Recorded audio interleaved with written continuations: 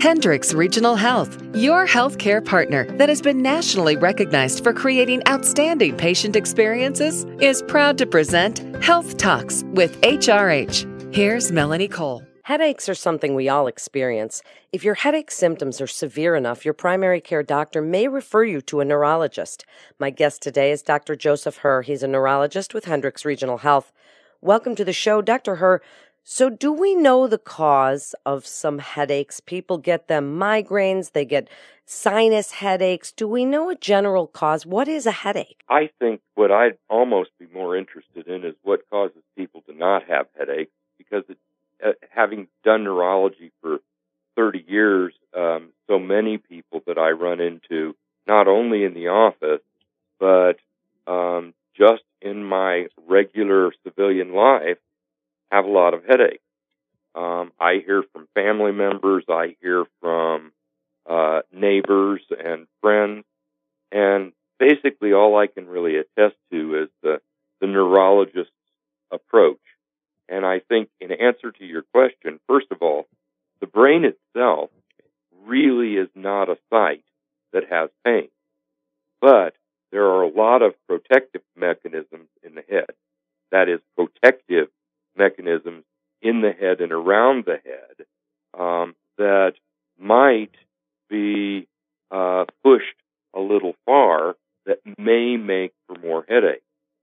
And so in my approach to headaches, first of all, I want to find out everything that I can about how often and what are we doing about them, about the headaches, and what responses might be. But before the patient leaves, I really want them to be on the same page with the neurologist about, okay, what is it that the neurologist worries about? The neurologist didn't order a scan or did order a scan. What's the neurologist looking for? And so in that respect, there's really two things that a person might expect seeing a neurologist about headaches. Number one, is the neurologist worried and going to investigate with testing? And B, if the neurologist isn't worried, then how are we going to manage? And we do a little bit of both. So first question is, who needs imaging? When is it reasonable to do a CAT scan or an MRI scan of the brain? And generally, what seals the deal for me that we need that is if somebody has had neurological change in addition to the headache, such as they've lost vision in an eye or had double vision, or they've been weak or numb on one side of the body, or maybe it's even a more acute problem that somebody's decided they need to go to the emergency room because they have a bad headache and they have fever. All of those things would necessitate somebody getting imaging. Also, if somebody's had headache years and years and years and nothing seems to work, it probably is a good idea to check imaging for refractory headaches. But I think the point here is that not everybody has to have imaging in order for us to not worry. Second part, how does the neurologist manage? Well, it depends a lot on at least 90% of the headache patients that I see will be one of two patterns. First pattern will be intermittent severe headaches that throb and make people nauseous and may make them non-productive, and those are migraine category. And those are well treated with medications that a lot of doctors have access and knowledge of and how to prescribe. So I don't see a lot of that pattern. Generally, what I see is chronic daily headache. And that's defined as having more than 15 days out of 30 of headache for longer than 6 months. And generally, in those people, and also in people that have very frequent migraine, we're going to try to tailor some kind of preventative treatment for them to use in addition to whatever abortive treatment that they take at time of headache. I think one of the most important things that neurologists end up explaining to patients about headache is there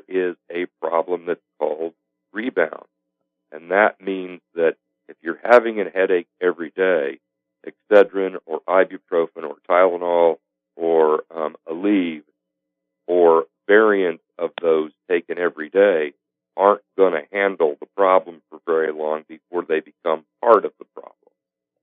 So that was going to be my next question is, as a layperson, when is it that we decide, okay, I do have to go see a neurologist. I've been taking Aleve or Motrin, and this isn't going away. I've tried hydrating. I've tried all of these home remedies, and it doesn't seem to be going away. How long does somebody do that before they come to see you?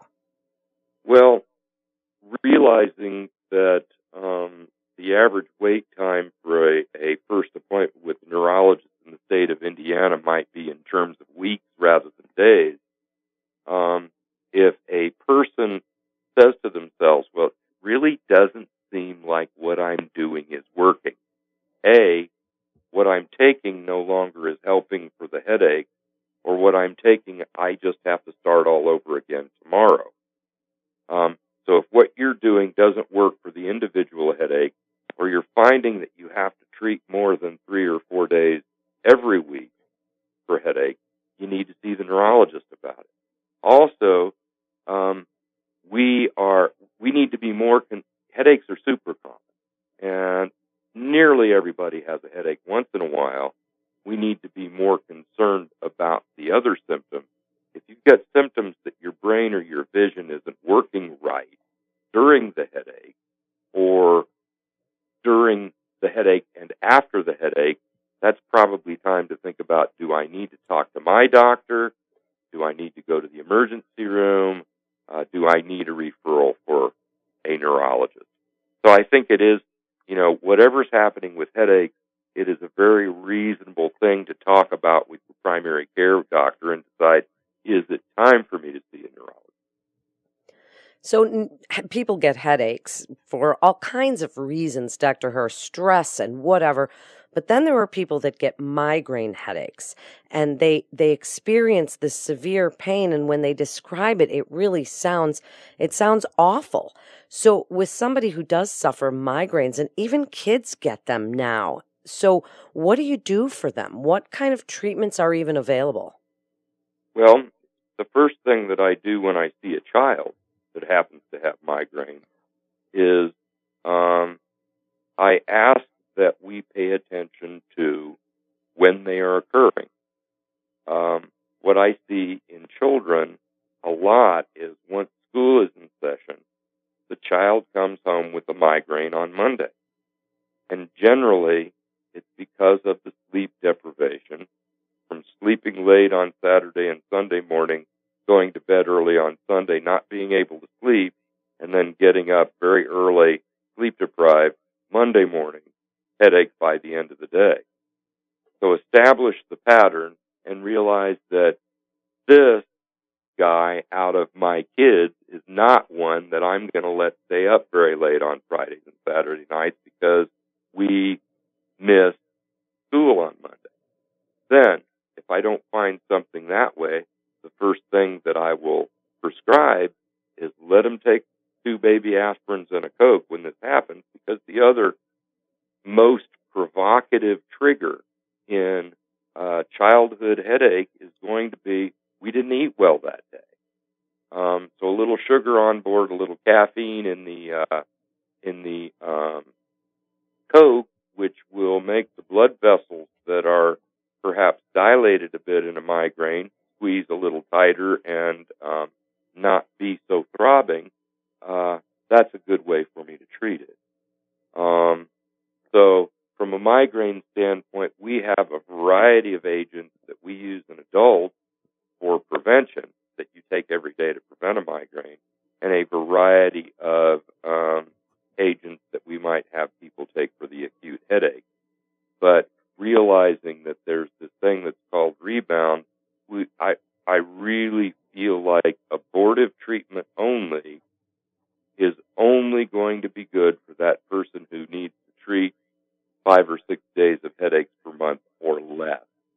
If we're getting 5 or 6 or more per month, then it's time to use some kind of medicine that's preventative.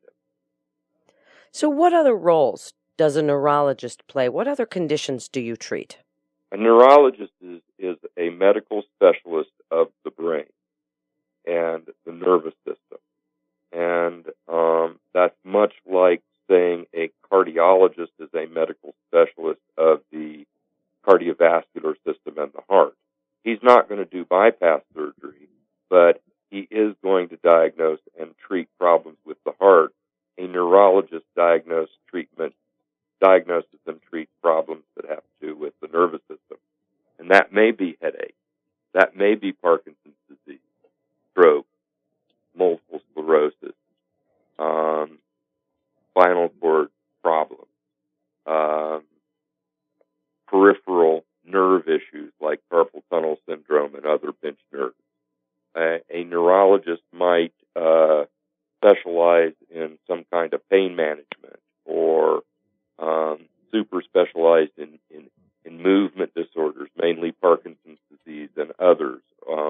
We have neurologists around town that have a special interest in one problem or another that may see more of that problem than a general neurologist does. But if you think to yourself, this could be a problem in my nervous system, in what my nerves are telling me, what my nerves are asking my muscles to do, what is happening with my sensations, what's happening with my brain and my ability to think and concentrate and remember. Those are all things that neurologists evaluate. So wrap it up for us, Dr. Herr, with your best advice about headaches, when to see a neurologist, what you really tell people every day that come to you and say, oh, I get these headaches all the time and they're so uncomfortable. What do you tell them all the time? That aspirins, Tylenols, Excedrins, and ibuprofens, if you're taking them every day, it's not working, and we got to find something different for the management of that. Great advice. Thank you so much, Doctor, for being with us today. Thank you, Melanie. You're listening to Health Talks with HRH, Hendricks Regional Health. And for more information, please visit hendricks.org. That's hendricks.org. This is Melanie Cole. Thanks so much for listening.